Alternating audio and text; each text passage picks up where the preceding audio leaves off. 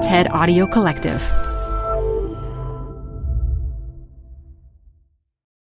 This episode is brought to you by Progressive Insurance. What if comparing car insurance rates was as easy as putting on your favorite podcast? With Progressive, it is. Just visit the Progressive website to quote with all the coverages you want. You'll see Progressive's direct rate, then their tool will provide options from other companies so you can compare. All you need to do is choose the rate and coverage you like. Quote today at Progressive.com to join the over 28 million drivers who trust Progressive. Progressive Casualty Insurance Company and Affiliates. Comparison rates not available in all states or situations. Prices vary based on how you buy. Apple Card is the perfect cashback rewards credit card. You can earn up to 3% daily cash on every purchase every day. That's 3% on your favorite products at Apple, 2% on all other Apple Card with Apple Pay purchases, and 1% on anything you buy with your titanium Apple Card or virtual card number.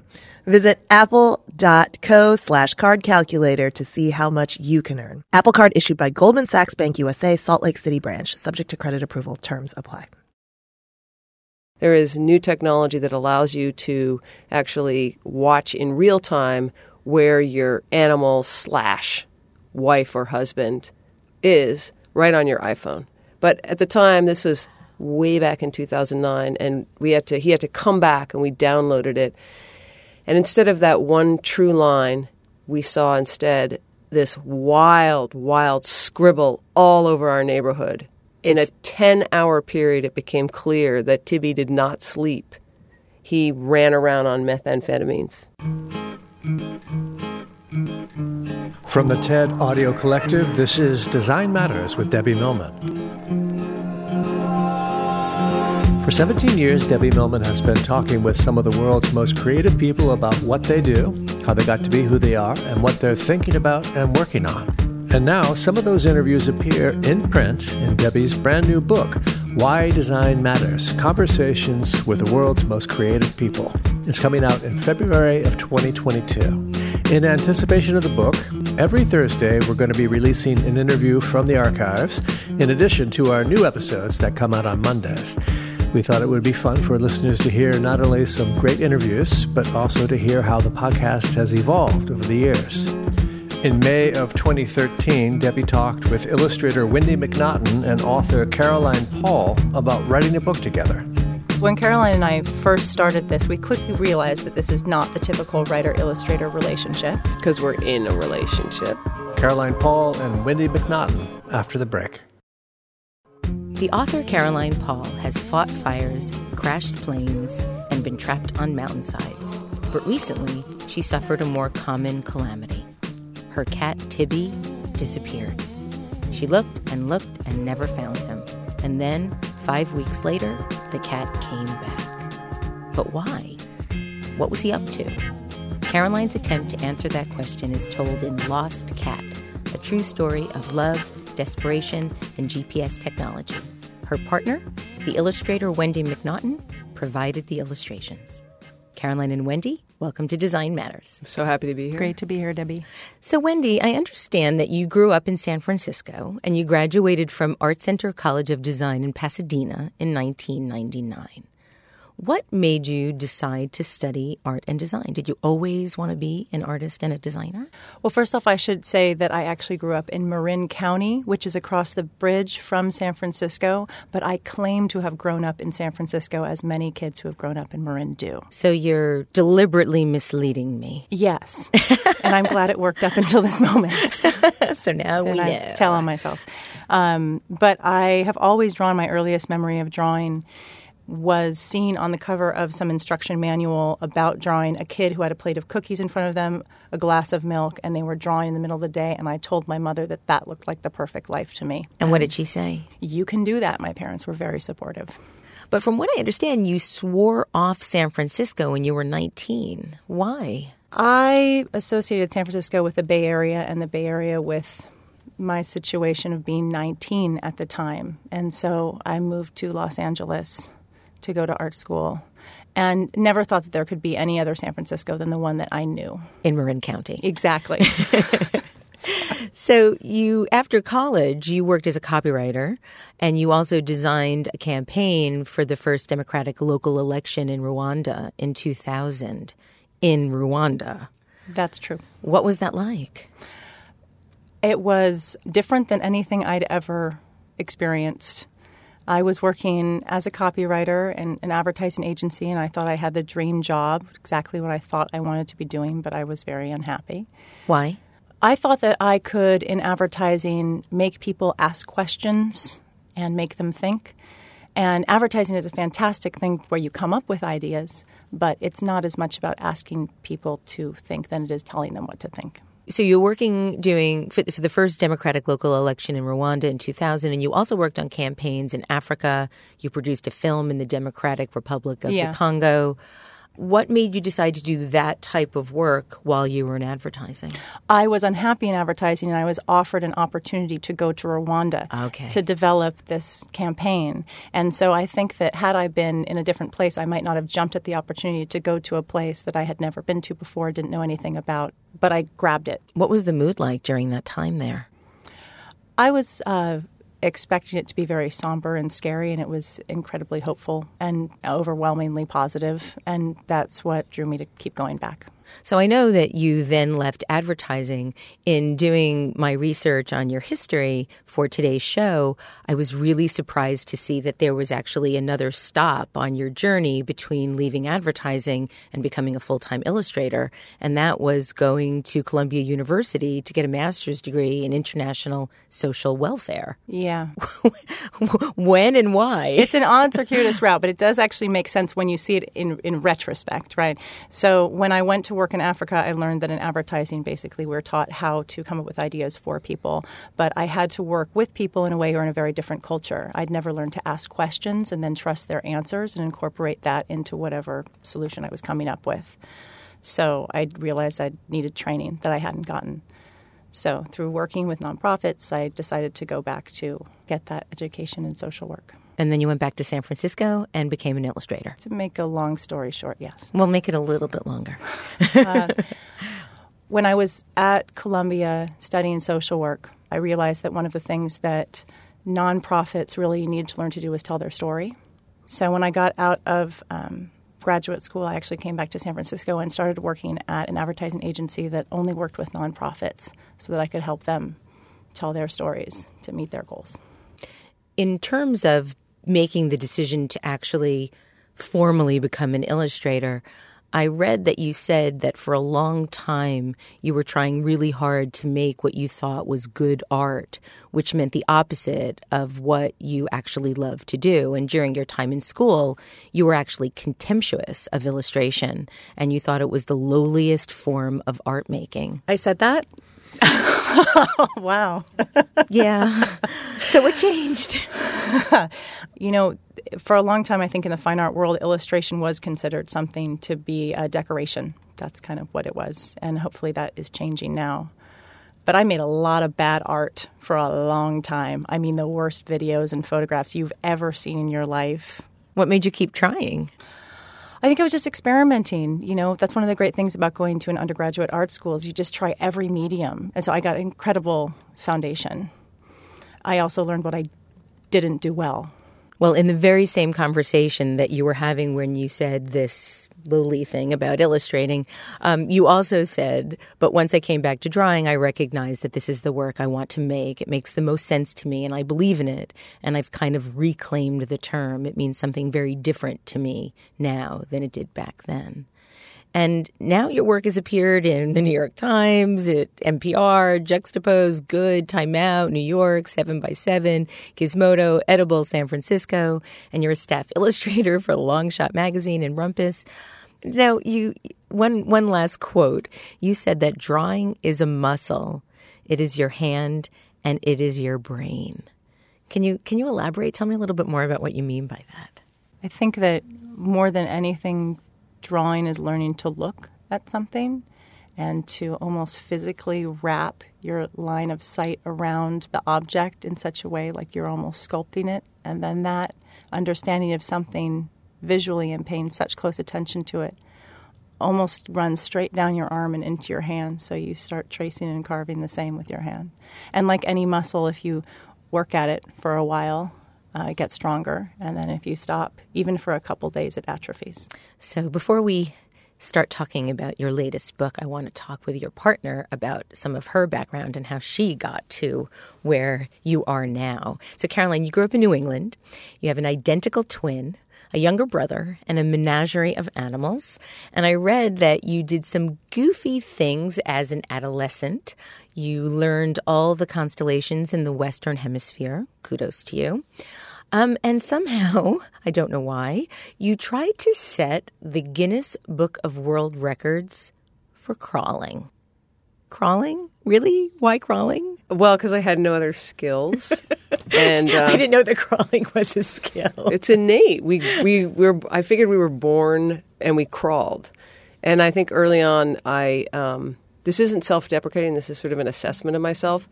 I'm not somebody who has a lot of what I consider natural skills, but I do have doggedness. And this seemed like a perfect sort of confluence for me. Pick something that was sort of basic, and then do it sort of longer, harder than anybody else. Did you wear knee pads? Yeah, I was 15 and I didn't think it out very well. And we put our knee pads on the outside. I did it with another friend. And we put our knee pads on the outside of our jeans, and then it rained. And so basically for a total of, was it 12 hours? Did you train? I mean that with all sincerity. No, but what we did do is we were very, very determined to set this record. And so we called the Guinness Book of World Records and found out the steps you had to take to actually be in the book once you had broken the record. And we followed all those steps to the T, except for breaking the record. I was actually pulled the first quarter mile. One of the things you have to do is log everything, and it has to be an observer logging it. And the first quarter mile took us 9 minutes. My friend dropped out at 5 miles. My last quarter mile, because we did this on a track, took me an hour and a half, and I was hallucinating, and they pulled me off the track. Wow. They basically ended it. Yeah, I think they saw that. Did you cry? Did you celebrate? I think inside I was sort of glad because I don't think I could have had the strength to quit myself.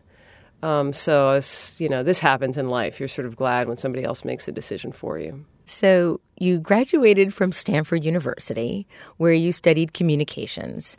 You said that getting into Stanford was hard, but graduating was easy. How so? I think it's like many things in our culture. They're gilded a little more than maybe they should be, and Stanford's very hard to get into. But once you sort of do, it's pretty much like any college, except you are surrounded by very, very smart people, which was great. And at the time, I understand you were expected to follow a career path that involved what you referred to as a briefcase and a bonus package. But at the time, you had a vague idea that you might become a documentary filmmaker. But instead, you worked at a Berkeley public radio station, KPFA, and you then joined the San Francisco Fire Department. Well, I did not know what I wanted to do when I grew up. And it seemed like everybody around me did. Doctor, lawyer, engineer, grad school of some sort. And the only thing I knew was that I could write a little. And so I crawl. I could crawl. So that's why I went in communications, because I was going to be a journalist. And I really liked documentary filmmaking because I felt like filmmaking in particular was really something that could change the world. And I was at that age where I believed I could change the world. And I worked at KPFA, which is part of the Pacifica Radio Group, doing the morning news, because that was, again, sort of reporting. So it was always that sort of journalism track. And then one day, it was 1988, and there were a lot of stories coming across my desk about the San Francisco Fire Department that had recently let women in the couple months before, and was having a very hard time with charges of sexism and racism.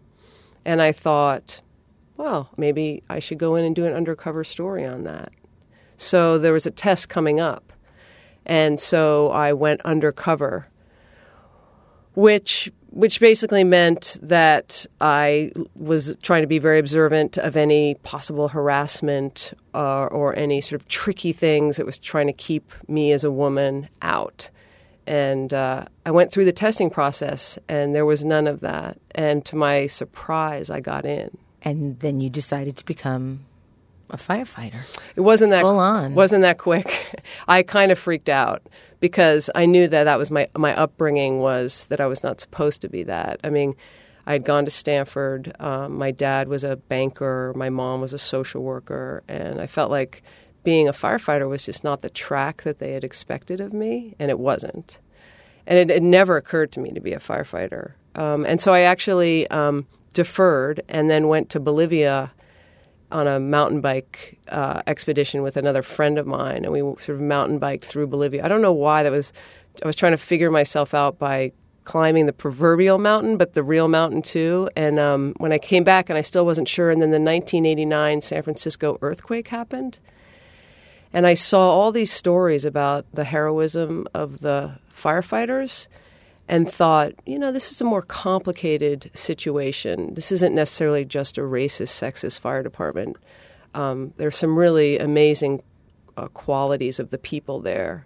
And so I accepted and became the 15th woman in a department of 1,500 men.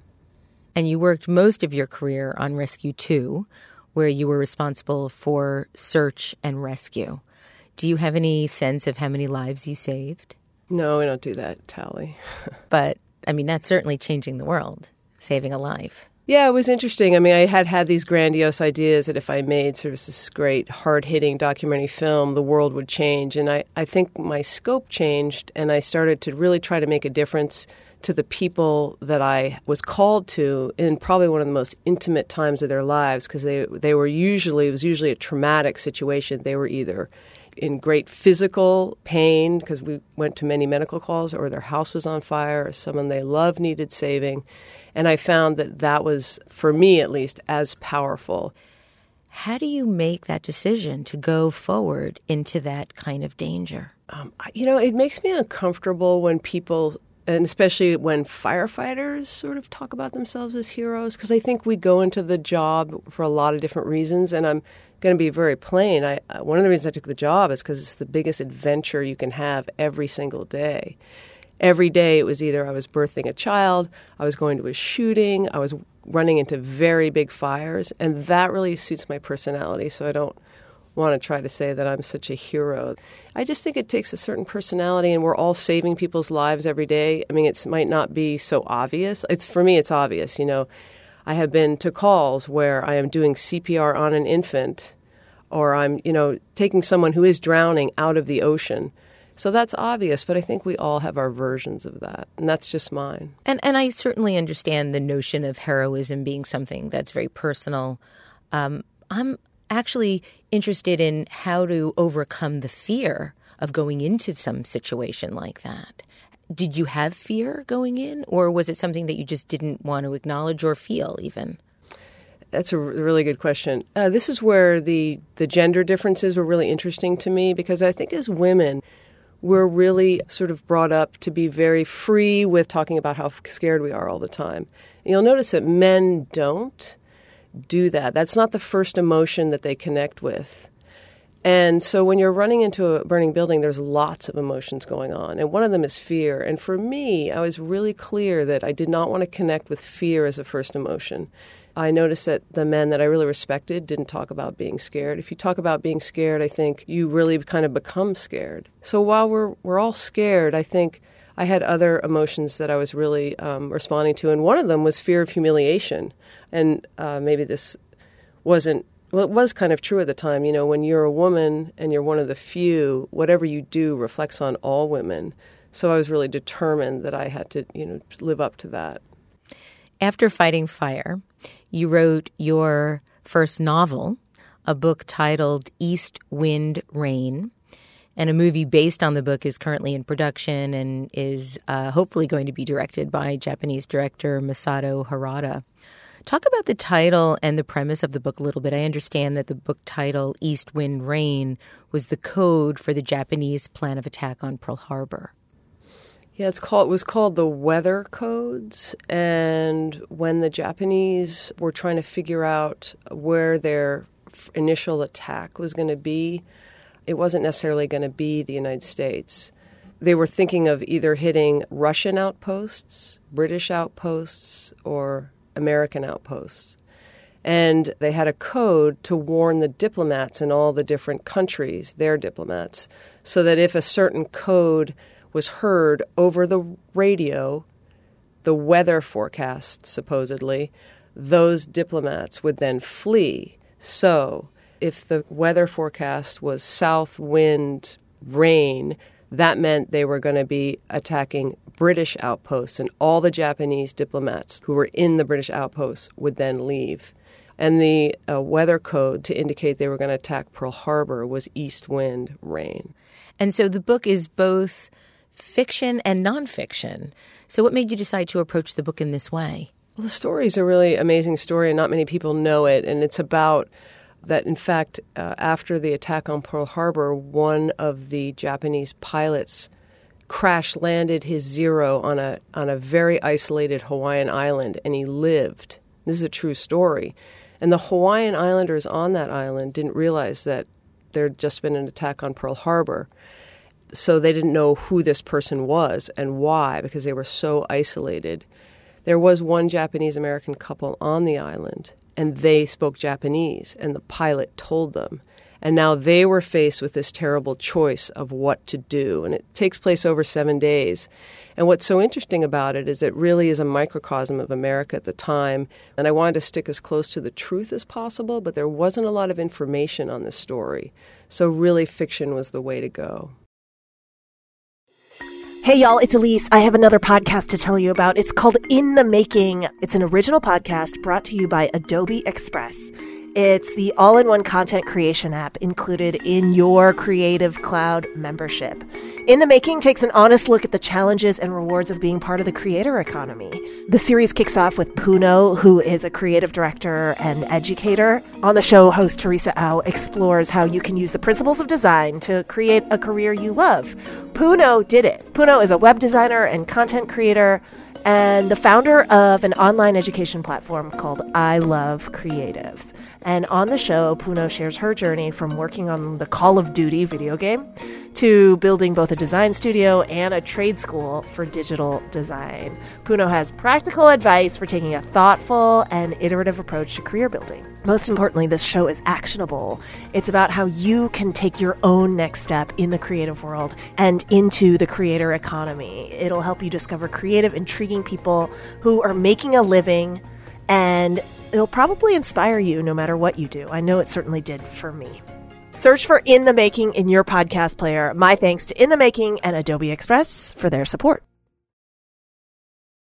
Hi, I'm Debbie Millman. Canva is great for designing visual content for work, no matter what industry or department you work in. Nail your next presentation with Canva Presentations. Start with a professionally designed template and use it as a springboard for your design. It's a serious time saver. Time to present but can't be there in person?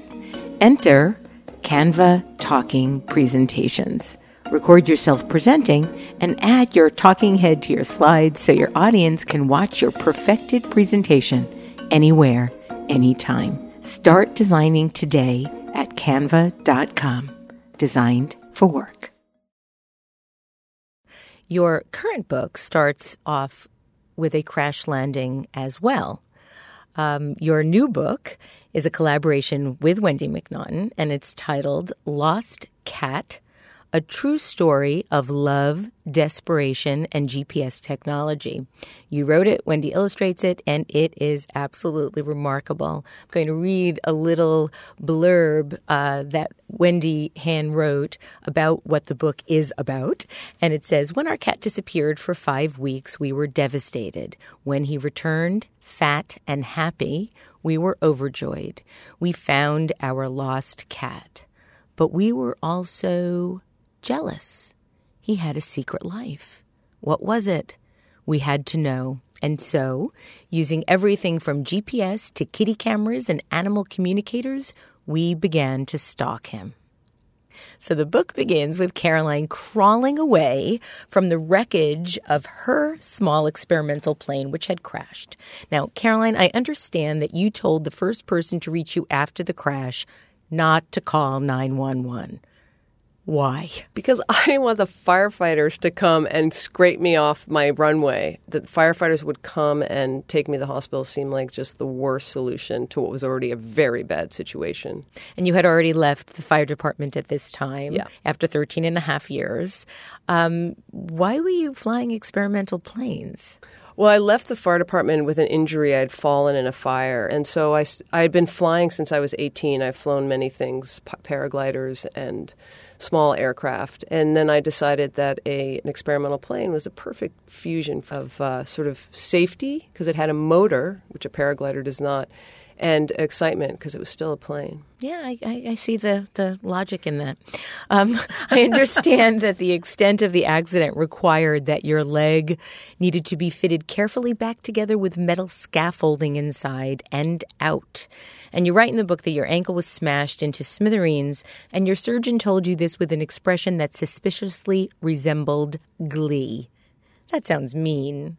He really was gleeful in telling you that your leg was smashed to smithereens? They were very fascinated and impressed with my decimated ankle. Yeah, I think the repair of it was quite a challenge. So after you were discharged from the hospital, you went home to your two 13-year-old tabbies, Tibula and Fibula, which you affectionately nicknamed Tibby and Fibby. Why Tibula and Fibula, and what was the connection to what actually was your injury? Ironically, if that's the right word to use here? Well, it was sort of ironic at the time. In the hospital, they told me I had decimated my tibia and my fibula. And I said, those are my cats. And, of course, I was on a lot of morphine, and they just thought I was just another idiot, who was, post-surgery. And, in fact, I do have two cats named Tibia and Fibula, and I'm sad to say that I had broken my tibia and my fibula in another flying accident. I crashed my paraglider. Oh. See, remember can we go back to the no skill part, just the dogged? Because this is...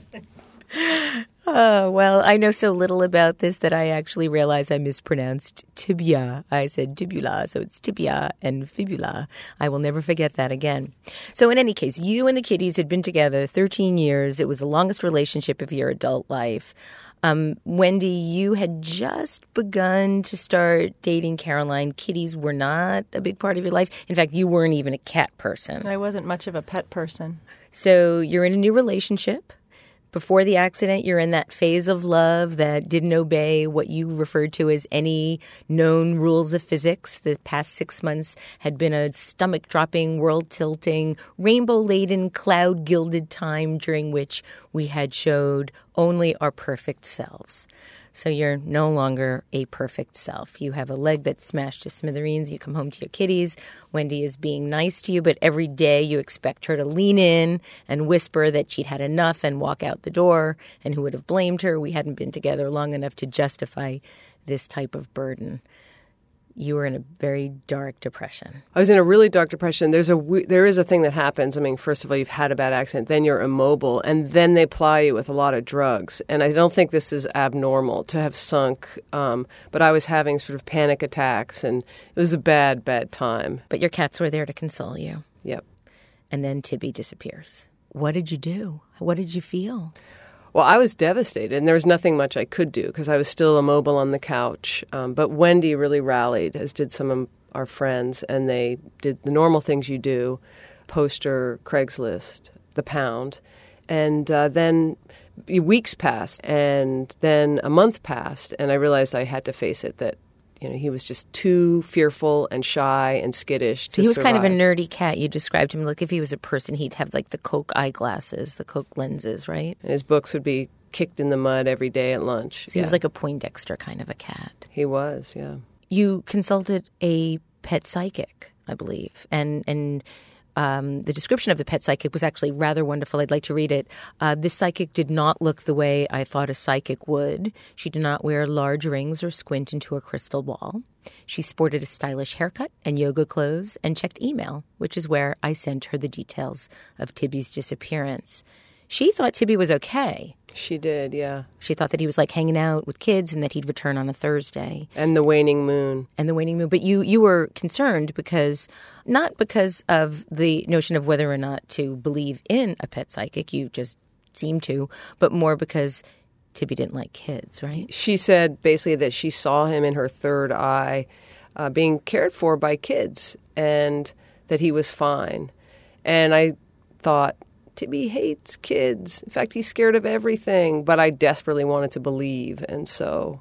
Caroline, Wendy drew an illustration of how you imagined Tibby's world and what he was afraid of. And you did it in concentric circles.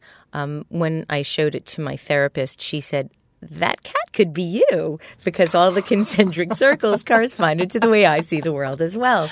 Wendy, what are the circles, if you can share those with our listeners? Tibby is sitting inside of his safe zone, right, which is probably about 6 inches in diameter. If you go one circle outside of that, raccoons, water and raccoons. And then if you go 6 inches outside of that, that would be loud banging noises. Yes. And then if you go 6 inches outside of that, that just drops off into certain death. Certain death, yes, certain death. Any further and you are going to die. You all were sure at that point that Tibby had left us. And I believe you were actually going outside and calling for him and yelling and... Can I just interject here and say that Caroline was going out on the balcony every day, every night, and calling at the top of her lungs, Tibby, come home. Not only that, she was going to the pound. She was not supposed to be driving. This isn't in the book. She was not supposed to be driving because she was on some medication. But, well, I'm sure you were sober at the time when you were driving. But she rigged up a cam strap system. Okay, the firefighter knows how to use... What are they called on top of the car? The racks. The racks on the car with a cam strap so that her leg with a cage on it could be hoisted up so that she could drive herself down to the pound every day and check. So she was doing everything. Rock on, sister. Rock on. Everything humanly possible. To find the cat. Yeah. Of course. Now, you'd think that you find the cat and then the story's over and everybody lives happily ever after. The cat returns. And Tibby does return. Tibby waltzes into the bedroom late one night. He greets you with a Pavarotti meow. You take him to the vet. He's declared a half-pound heavier. He had a silky coat. The vet said he had a youthful spring in his Poindexter step. You left the vet with dark emotions, confusion, jealousy, betrayal.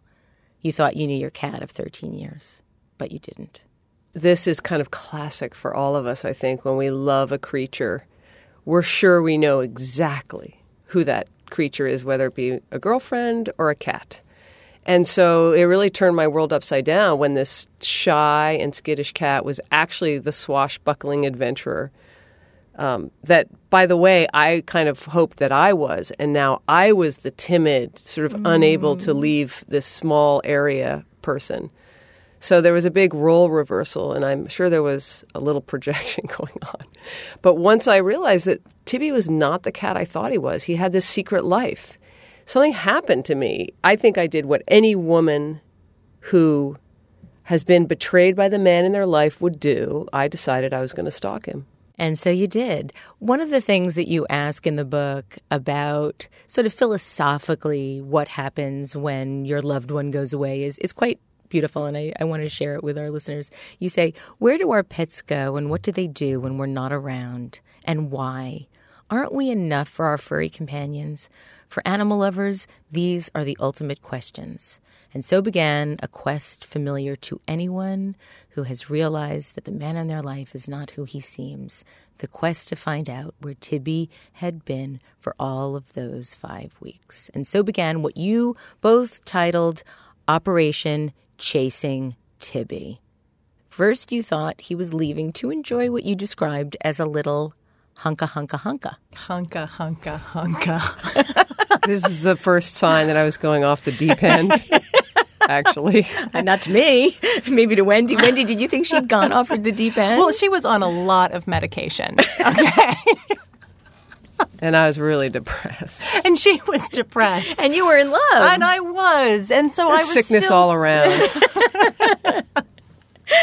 But she still had a glow about her, and I wanted her to feel happy, excited about something again. And so when she got that fire lit under her to find out what was going on, I could be nothing but supportive. So then you found yourself at a spy store, and you hobbled past shelves of tissue boxes that were really video cameras, past pens that were really tape recorders, and eventually you found something that you thought would help you understand where Tibby went. What was it? It's called Global Positioning System, also known as GPS. And the young, very young employee at the store said, if you need to follow somebody, then you need GPS. I didn't tell him what it was for. And so he took me to his GPS collection. But unfortunately, each one he showed me was huge. And the truth was, in 2009, when this happened, nobody had made a GPS small enough for a cat. I was way ahead of the technological curve. As ever. So he wears this little device. Well, we found one on the internet, yes. Some guy had actually was making them in his garage. Kindred spirit. Yeah, he had a similar experience and started creating them himself. So you put this on Tibby. You let him go out and about. And then he comes home and what did you see? What did you discover? Well, what I was sure I was going to discover was the straight line from our house to the place, the bimbo. The perp's house. The perp. The perp's the house. feral cat The colony. Yeah. And I was just certain we would just solve this issue right there. No more hunka for you, baby. No. But unfortunately, when we took the GPS, which was a logger, not a tracker. So we weren't doing this in real time, which now, to all you cat stalkers out there, there is new technology that allows you to actually watch in real time where your animal / wife or husband is right on your iPhone. But at the time, this was way back in 2009, and he had to come back, and we downloaded it. And instead of that one true line, we saw instead this wild scribble all over our neighborhood. In a 10-hour period, it became clear that Tibby did not sleep. He ran around on methamphetamines. You said that the screen looked as if a kindergartner had been given a Twinkie and then been let loose with a crayon. It was chaos. So no solution. The next part of the book is really my favorite part of the book.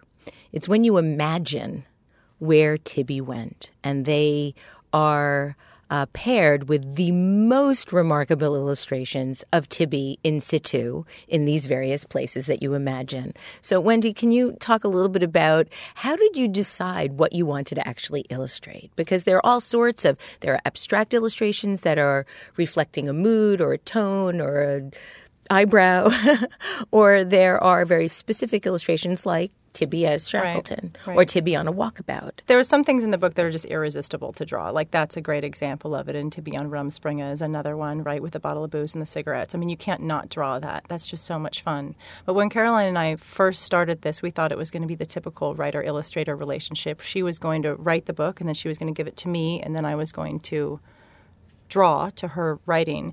But we quickly realized that this is not the typical writer-illustrator relationship. Because we're in a relationship. Right. So that changes things. And also, it really developed together simultaneously. Caroline would write some, and then she would pass it to me. I would draw a little bit and pass it back to her. And it kind of went back and forth like a conversation. Yeah, I really realized early. I've never collaborated before, but I had this idea that I would write the whole book and hand it to the illustrator, who I happen to be also sleeping with, and she would then illustrate it. And as I started to write, I realized that, in fact, we had both lived this, and this was both of our memoirs, and that this had to be a conversation between me as the writer and the illustrator, and I needed to know what her voice was in order for me to develop my own voice, because if you've read my other books, they're very different in tone than this one. And I think this was a unique situation where I found a new voice, the voice that was sort of made fun of myself. And you do that with real charm and delight. And you're not really just making fun of yourself. I think you're making fun of humanity in this sort of wonderful, loving, accepting way, which I think you can't help then see yourself in the story along with Tibby. Did you ever have arguments about what to draw or what to write? You want to take this one, Caroline? No, you take this one. No, you.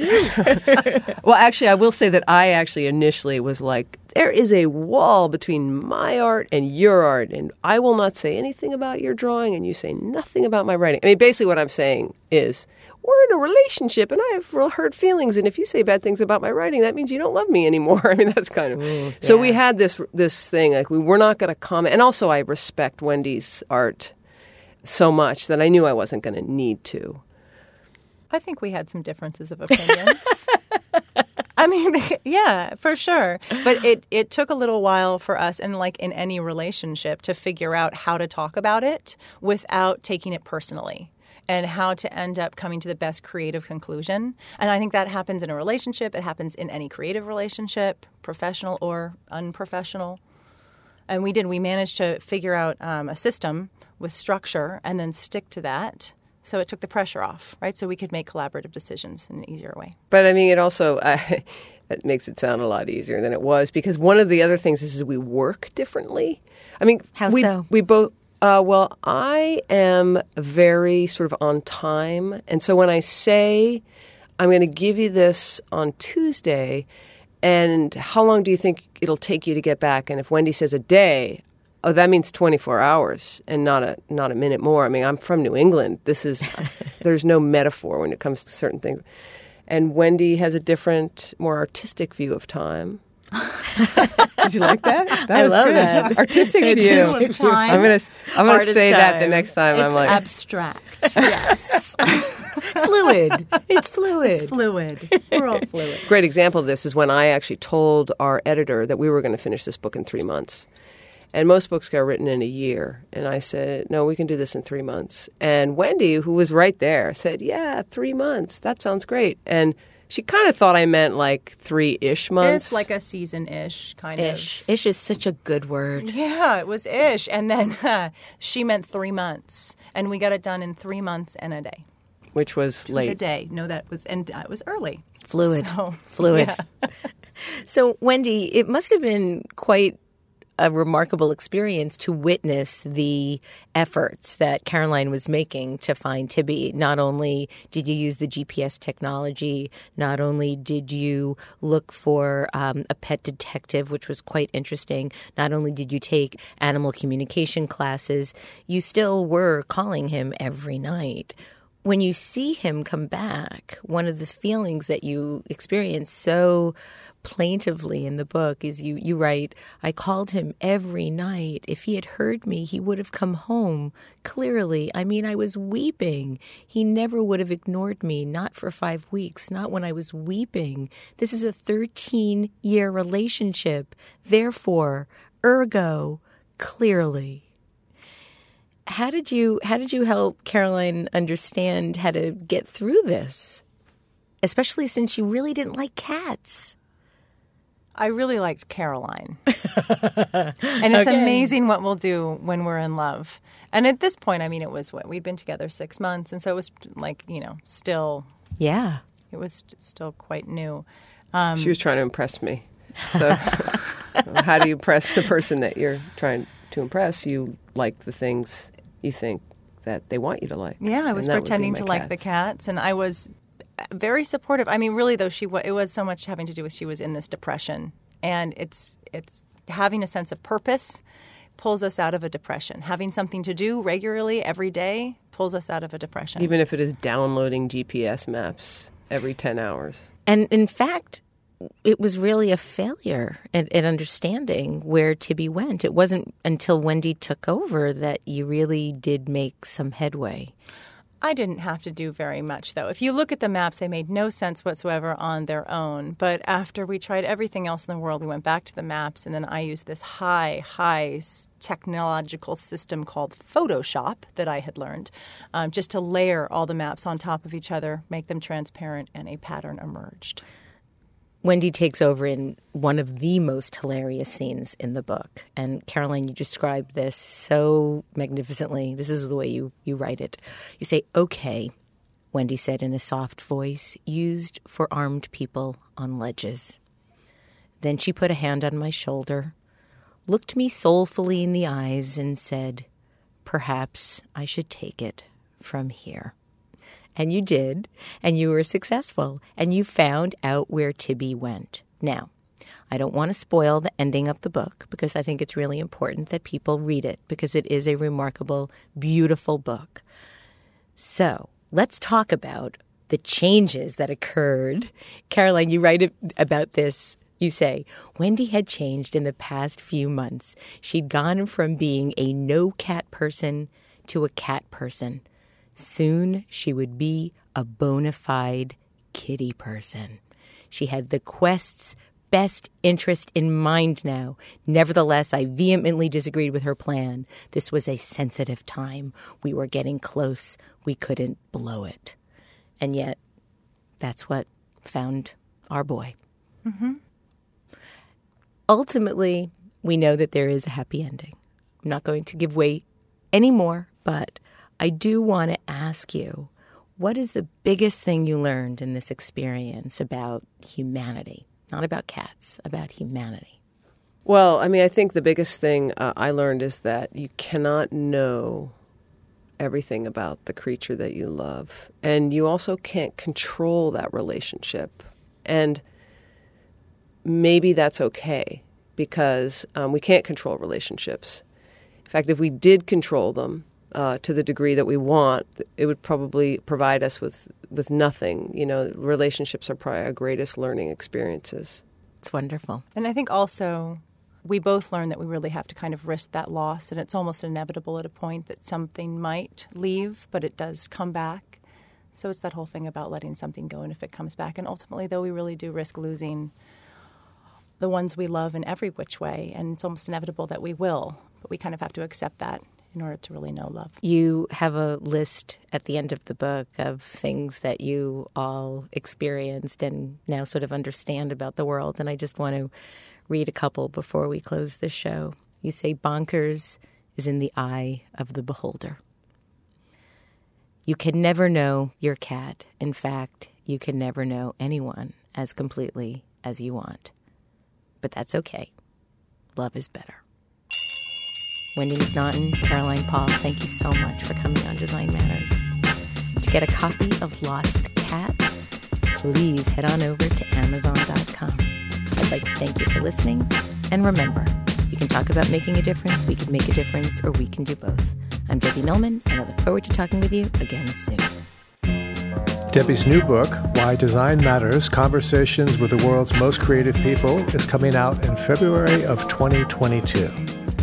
Design Matters is produced for the TED Audio Collective by Curtis Fox Productions. Interviews are usually recorded at the School of Visual Arts Masters in Branding program in New York City, the first and longest-running branding program in the world. The editor-in-chief of Design Matters Media is Emily Weiland. You're growing a business, and you can't afford to slow down. If anything, you could probably use a few more hours in the day. That's why the most successful growing businesses are working together in Slack. Slack is where work happens, with all your people, data, and information in one AI-powered place. Start a call instantly in huddles and ditch cumbersome calendar invites. Or build an automation with Workflow Builder to take routine tasks off your plate, no coding required. Grow your business in Slack. Visit slack.com to get started.